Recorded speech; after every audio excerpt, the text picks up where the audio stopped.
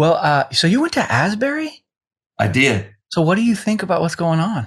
Oh my, I'm headed back there next Thursday for the 100-year anniversary of Wow. the National Collegiate Day of Prayer.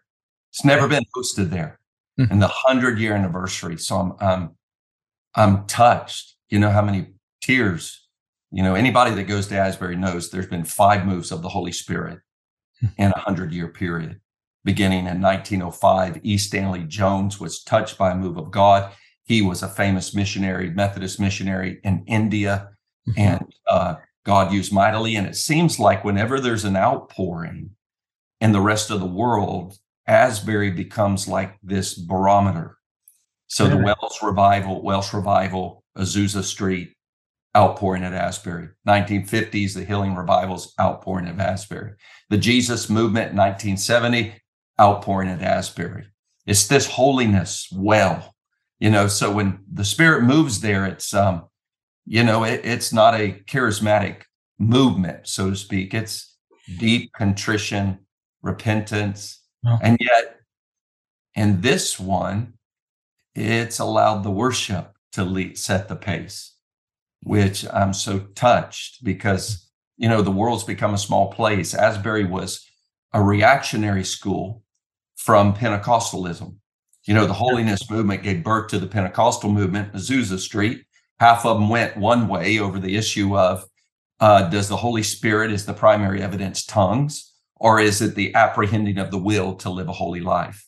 hmm, So they divided over that issue. And so Asbury held to what I think is the correct view, which is it is the apprehending of the will to live a holy life. But I speak in tongues and I believe with Paul that you should more, he said he did it more than anyone else and he wished everybody did it. So I'm in both those camps. But because of that, there's been these movements, but there's been a resistance to any charismatic influence, hmm. but it's a small place. Randy Clark went there in the mid 90s and blew it up. And Wow. since then, I think most of the people there are charismatic or have been massively influenced by it. So it's a different deal. And so anyway, I'm ecstatic. I prayed so many prayers in Hughes Auditorium for another outpouring of the Holy Spirit.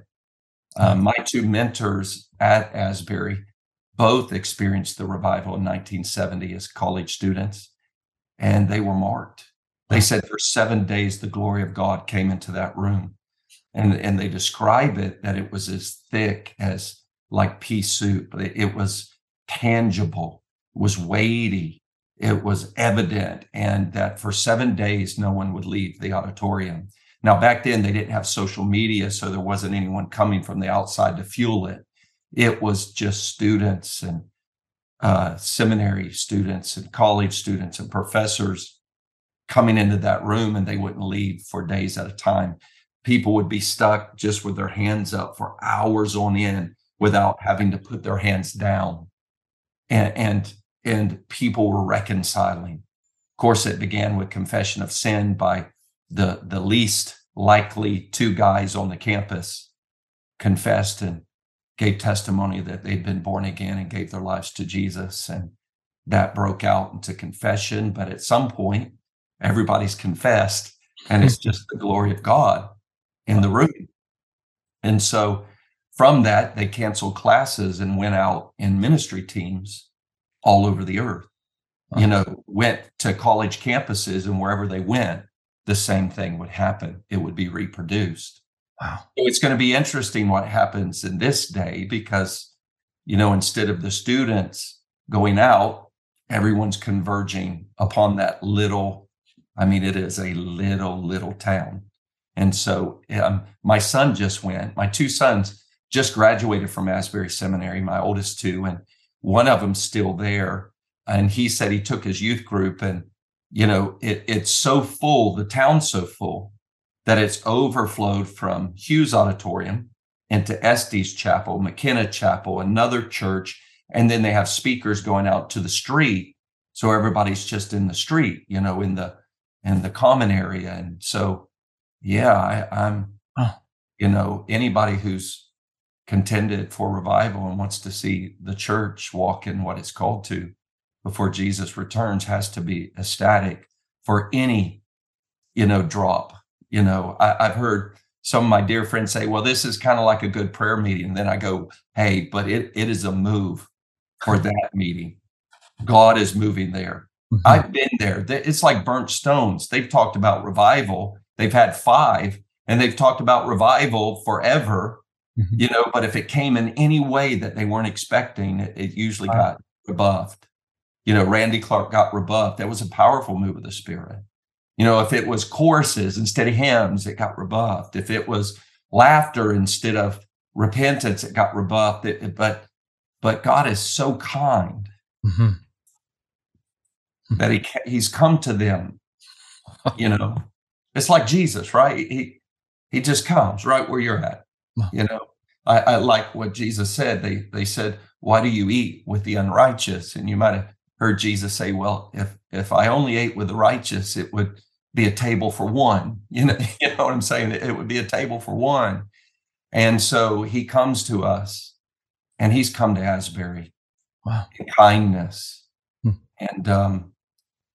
And I'm so filled with joy. Whenever there's a move of the Spirit anywhere, I just want to be tender. Mm-hmm. I want to say, God, if you come to Brownsville, I want to come to Brownsville. If you show up in KC, I want to go to KC. If you come to Toronto, I want you. I want him. Can you imagine being in the Sea of Galilee area and Jesus is in Capernaum? You would want to get there. Right? You would be like, oh, well, I don't like Capernaum. It doesn't matter. He's there. I just want him. I want him. So I'm undone. I'm undone a little bit by it. Yeah. And hoping that this simulcast that's going to go to these college campuses, it's already beginning to move on other college campuses like Lee University, but I'm praying that there will be a massive move. Mm-hmm. So, yeah, I could give a long answer, but that I've shed many a tear on that altar asking for the Holy Spirit to come with a visitation. And I was a college pastor there. And so, when Randy Clark came, it blew the town wide open and a church was birthed. We birthed a church called Great Commission Fellowship. And so, there were 300 college students coming to that church plant, hungry for God. Mm-hmm. And so 300 back then was like a fourth of the campus, and so we shed many a tear for the Lord to move there. Mm-hmm. So I'm so grateful. I can't wait. I hope he touches me at a deep level. Wow. So do you think the Lord is saying something to the earth through this? And if so, what do you think it is? Well,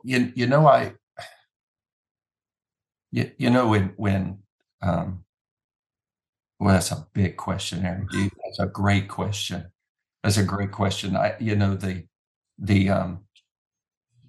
COVID came, and I think it exposed a lot of things about the state of the church. If we were to get really honest, and I think the voice of John the Baptist has been going out saying, hey, in the words of Jesus in Luke 13, it says, when the crisis came, they're talking about a crisis, Pilate spilling the blood of priests on the altar and the Tower of Siloam falling. So you got a man-made crisis, government oppression, and you've got a natural disaster, the tower falling, being shaken.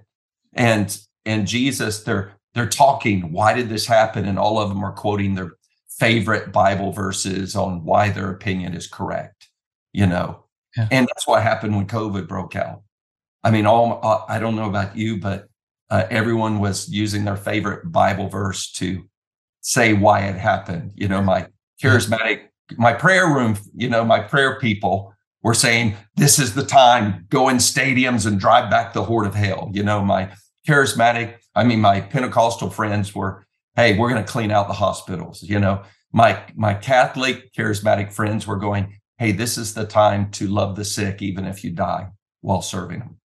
My missional friends were like, we told y'all megachurch isn't it. You could only meet in small houses.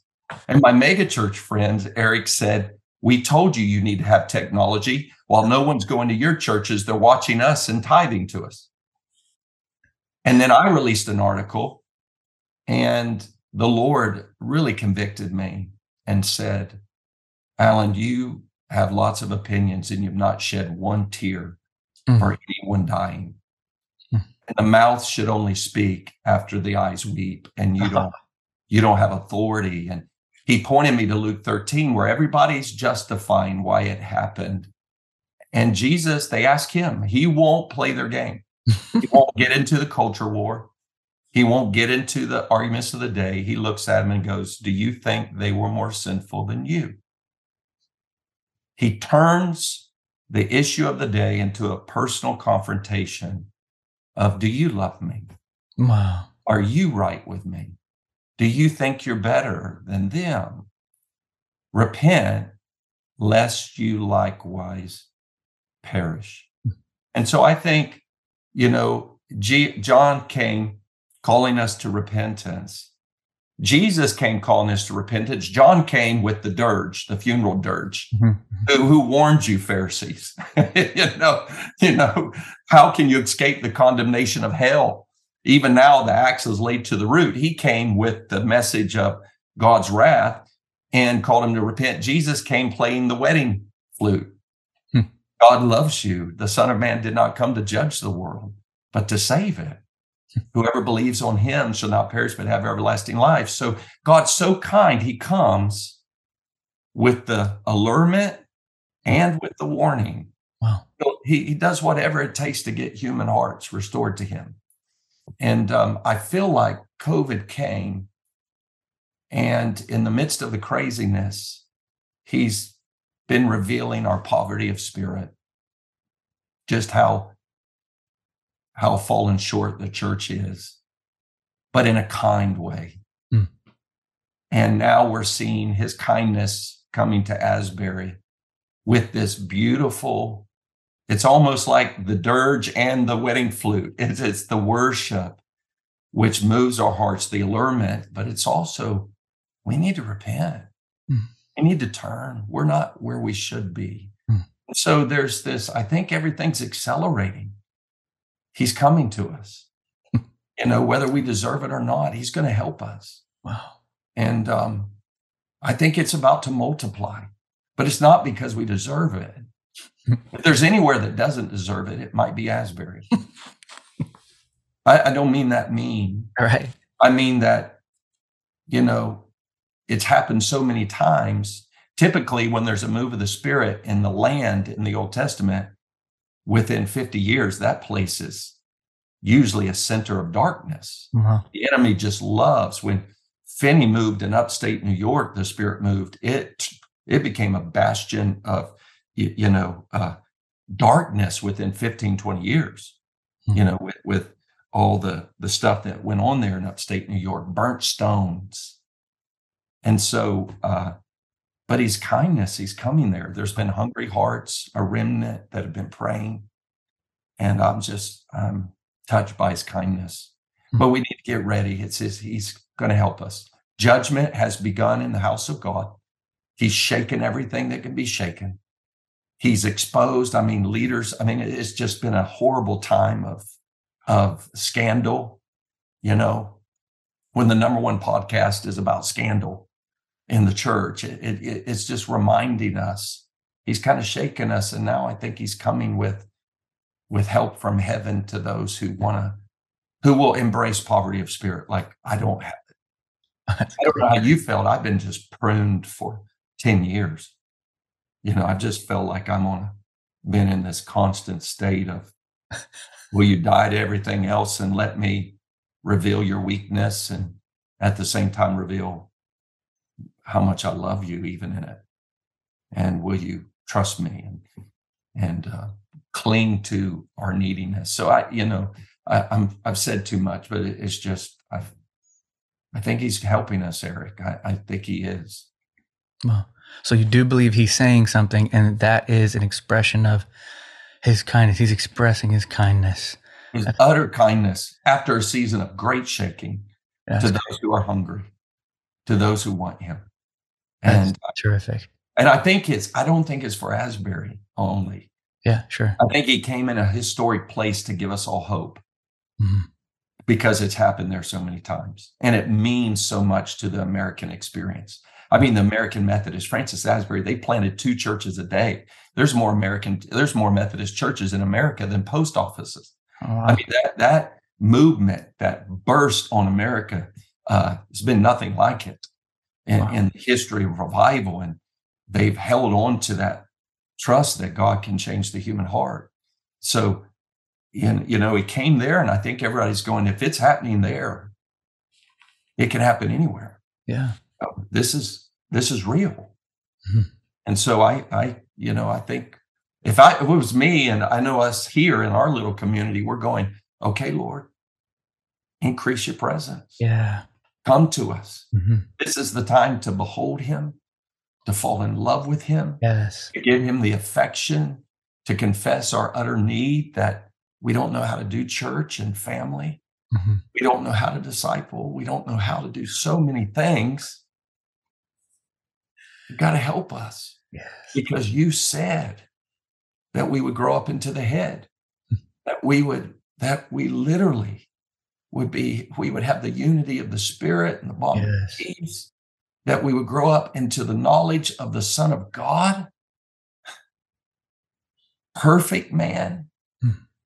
And I know the Father wants to give Jesus what he wants, that at the return of the Lord, his bride would be equally yoked to him in light and love and kindness and graciousness and boldness. So I think he's going to help us. I think the return of the Lord is near. Yes.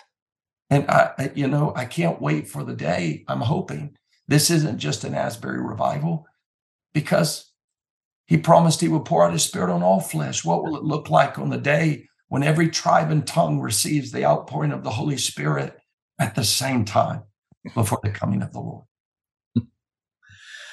Somebody sent me a text and was asking me what I thought about Asbury. And my initial response was, my stomach is turning with anxious anticipation for the return of the Lord just by seeing what he's doing in Asbury. It moves me. Do you think that in Matthew, the parable of the 10 virgins, I know you've studied it many times, something stuck out to me recently. I want to throw it at you and see if you want to grab a hold of it. Obviously, the point of the parable is said at the end, therefore be on the alert. Yes. So if the point of the parable is be on the alert, then it has to connect with having oil or not having oil. That's right.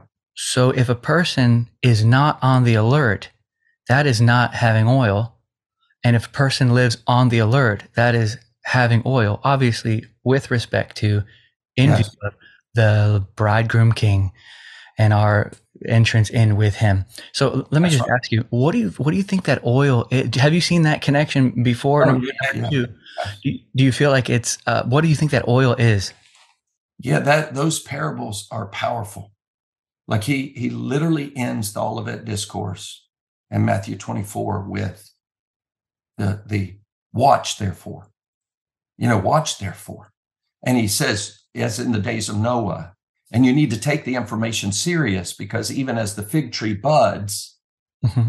and the harvest is coming, he goes, even so, when these things happen, that generation will experience the coming of the Lord. So the next whole part is no one knows the time or the hour, so therefore watch. It's been taught a lot that no one knows the time or the hour, so there's no need to watch. No one knows. But that's not what he said. He said, no one knows. So watch, therefore, take the information seriously. And then goes the next parable. The information is not enough. You've got to have that oil of intimacy mm-hmm. on the human heart. Yeah. And alertness is one of the evidences that you're walking in intimacy with him. Oh, alertness is one of the evidences.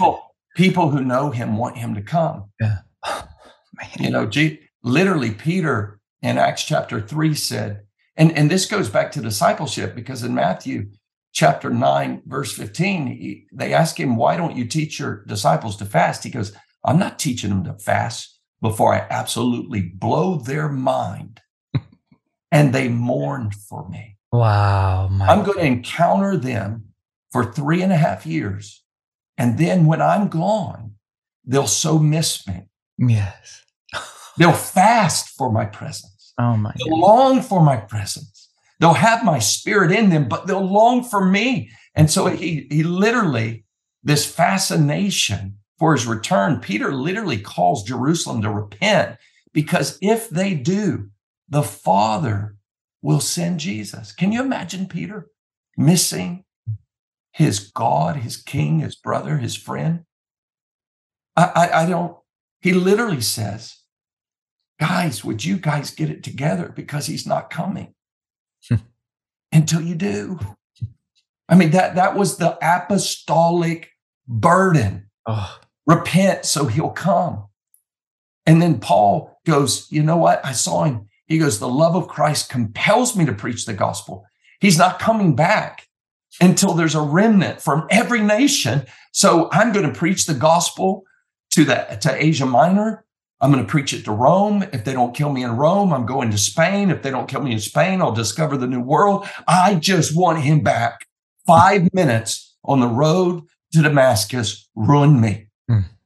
And that's, to me, the apostolic longing is you've been touched with the oil of intimacy. Why wouldn't you want him back? Yeah. Yes. There'd be 40,000 people in human trafficking today. Oh my God. That would be better off if Jesus came back. The poor of the earth, it says, when he returns, they will say, blessed be him forever. May he be blessed forever. Can you imagine the nations of the earth saying thank you when he restores the nations to right governance? It says the poor of the earth will laud him. They will love him. And so I think you're hitting it, like alertness, the wounding of the heart. Yeah, wounding. Where we want him to come is true evidence of our oil. Wow. So let me just ask you this. Maybe you can take 5 minutes on this next one, and then we'll have you pray and we'll be done. But what are some practical tips you can give to the people watching that will help them store oil? Right. I would say it this way. I would usually start with, when we talk about intimacy, and we usually equate oil with intimacy, the oil of intimacy. Perfect. You know, that production of affection and love on the human heart. Production. Yeah. It's that. So, but I usually start with, intimacy doesn't begin with us. It begins with God, because it existed long before we existed. The Father, Son, and Holy Spirit in eternal romance and eternal love. And that's a big deal. Yes. Because the rest of the nations worship a God, even the monotheists, they don't know he's relational. They truly don't know he was a lover before he made anything. See, sovereignty, this is why sovereignty isn't the initial characteristic of God. Because sovereignty is when he creates, now he's over and above and transcendent. But before he ever created a thing, he had loving union with himself, Father, Son, Holy Spirit. And he opened up that eternal circle of love. Oh my gosh. And made one creature to come into that. The angels don't come into that. No one else comes in that. The incarnation, Jesus brings us into that. The second person of the Trinity brings us into that. But my point is intimacy begins not, I used to, when I would teach this or I would hear others teach it, it always began with what I should do. Good. And when I started in my 20s, I started with what I should do. And I got so tripped up on the rubrics of prayer, the etiquette of prayer. I was so confused. I was so bad at it. I was like, what do I do? What do I do with my arms? What body position? What scriptures do I start with? How long do I do it? Do I do it by myself? Do I do it with others? Do I do it sitting? Do I do it standing? Do I do it pacing? And the rubrics, I never knew if I was succeeding because the weakness of my flesh was so in front of me. And it wasn't, and I would either get into performance or shame. Wow. But it wasn't until I began to discover who, because it's not a question of what I do, it's a question of who I'm talking to. It's who. Like long before you go out on a date, I want to know who I'm going out with, and it's who. And so and the weird thing about humans is we're the only creature made in his image. So that means my destiny is tied up in God's destiny. I only get to know who I am as I discover who he is, so that what he's like is what I'm made to be like. So I'm always bound up in him. So if I try to start with me, I'll never get there. Wow. I've got to start with him. So I always begin with 2 Corinthians 3:17 and 18, where the Spirit of the Lord is, there's liberty, there's freedom. And so we, with unveiled face, behold him as in a mirror dimly, and are transformed from one degree of glory to another. And so to me, the oil that is produced, the practical, is set your gaze on the person of Jesus. Wow. Hebrews 1 says he's the final word spoken. When the disciples were depressed and unbelief, despair, Jesus walks up behind them and does a Bible study on himself through the Old Testament. And did their hearts not burn? Yes. It's that fellowship of the burning heart. It's the oil. If it happened today, somebody would come out and go, hey, we saw a man who vanished in front of us. And we do the Vanishing Man conference, and and I have the Vanishing Man anointing. And no, it's not that. It's, did our hearts not burn? Yes. When he took us through the scriptures about himself. And I would say, whether you feel like you're good at it or bad at it, begin with looking at Jesus as he's revealed in the scriptures. And nothing replaces long, loving attentiveness to his revelation, right? Yes. It's his revelation.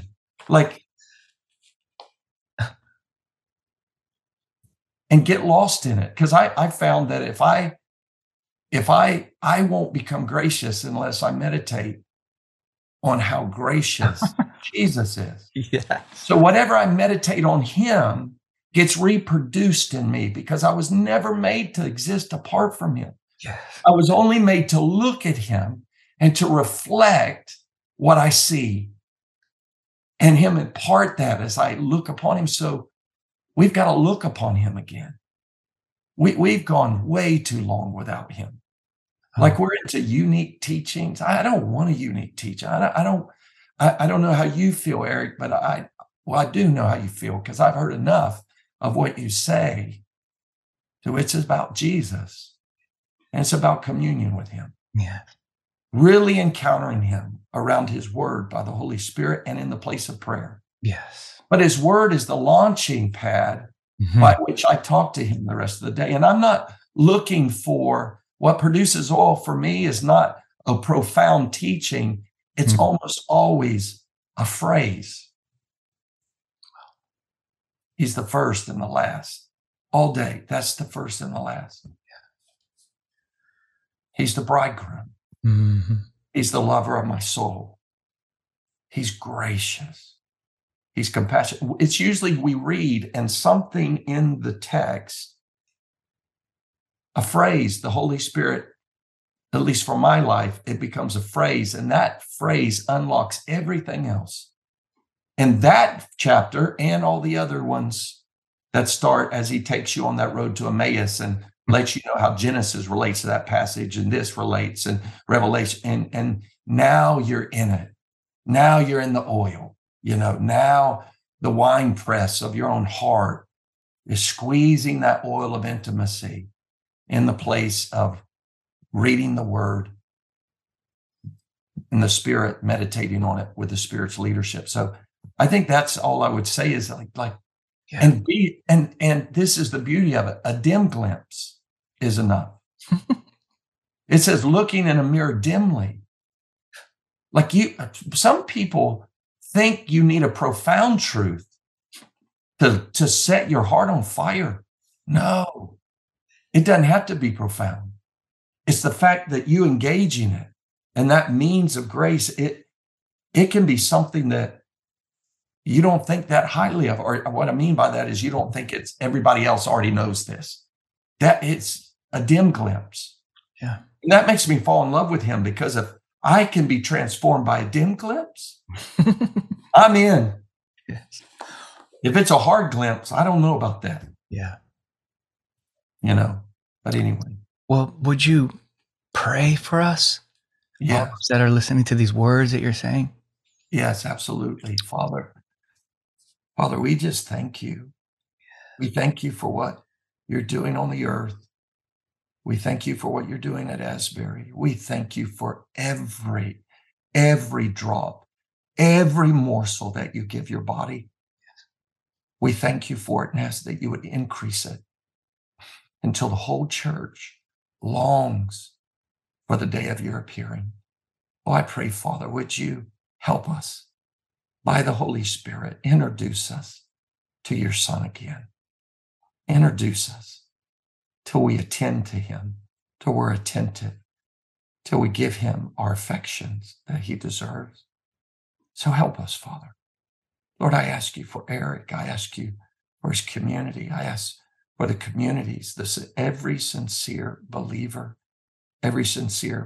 home, ministry, church, Lord, that you would visit, that you would awaken love, that you would awaken deep affection for Jesus, a surrender from a heart, Lord, fascinated, fully given, in love with you.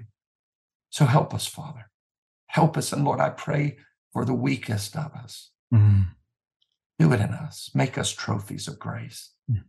For the weakest of us, Lord, the most distracted, but the hungry, the thirsty, help us and make your church ready, Father, for the day of his appearing, and make us miss him.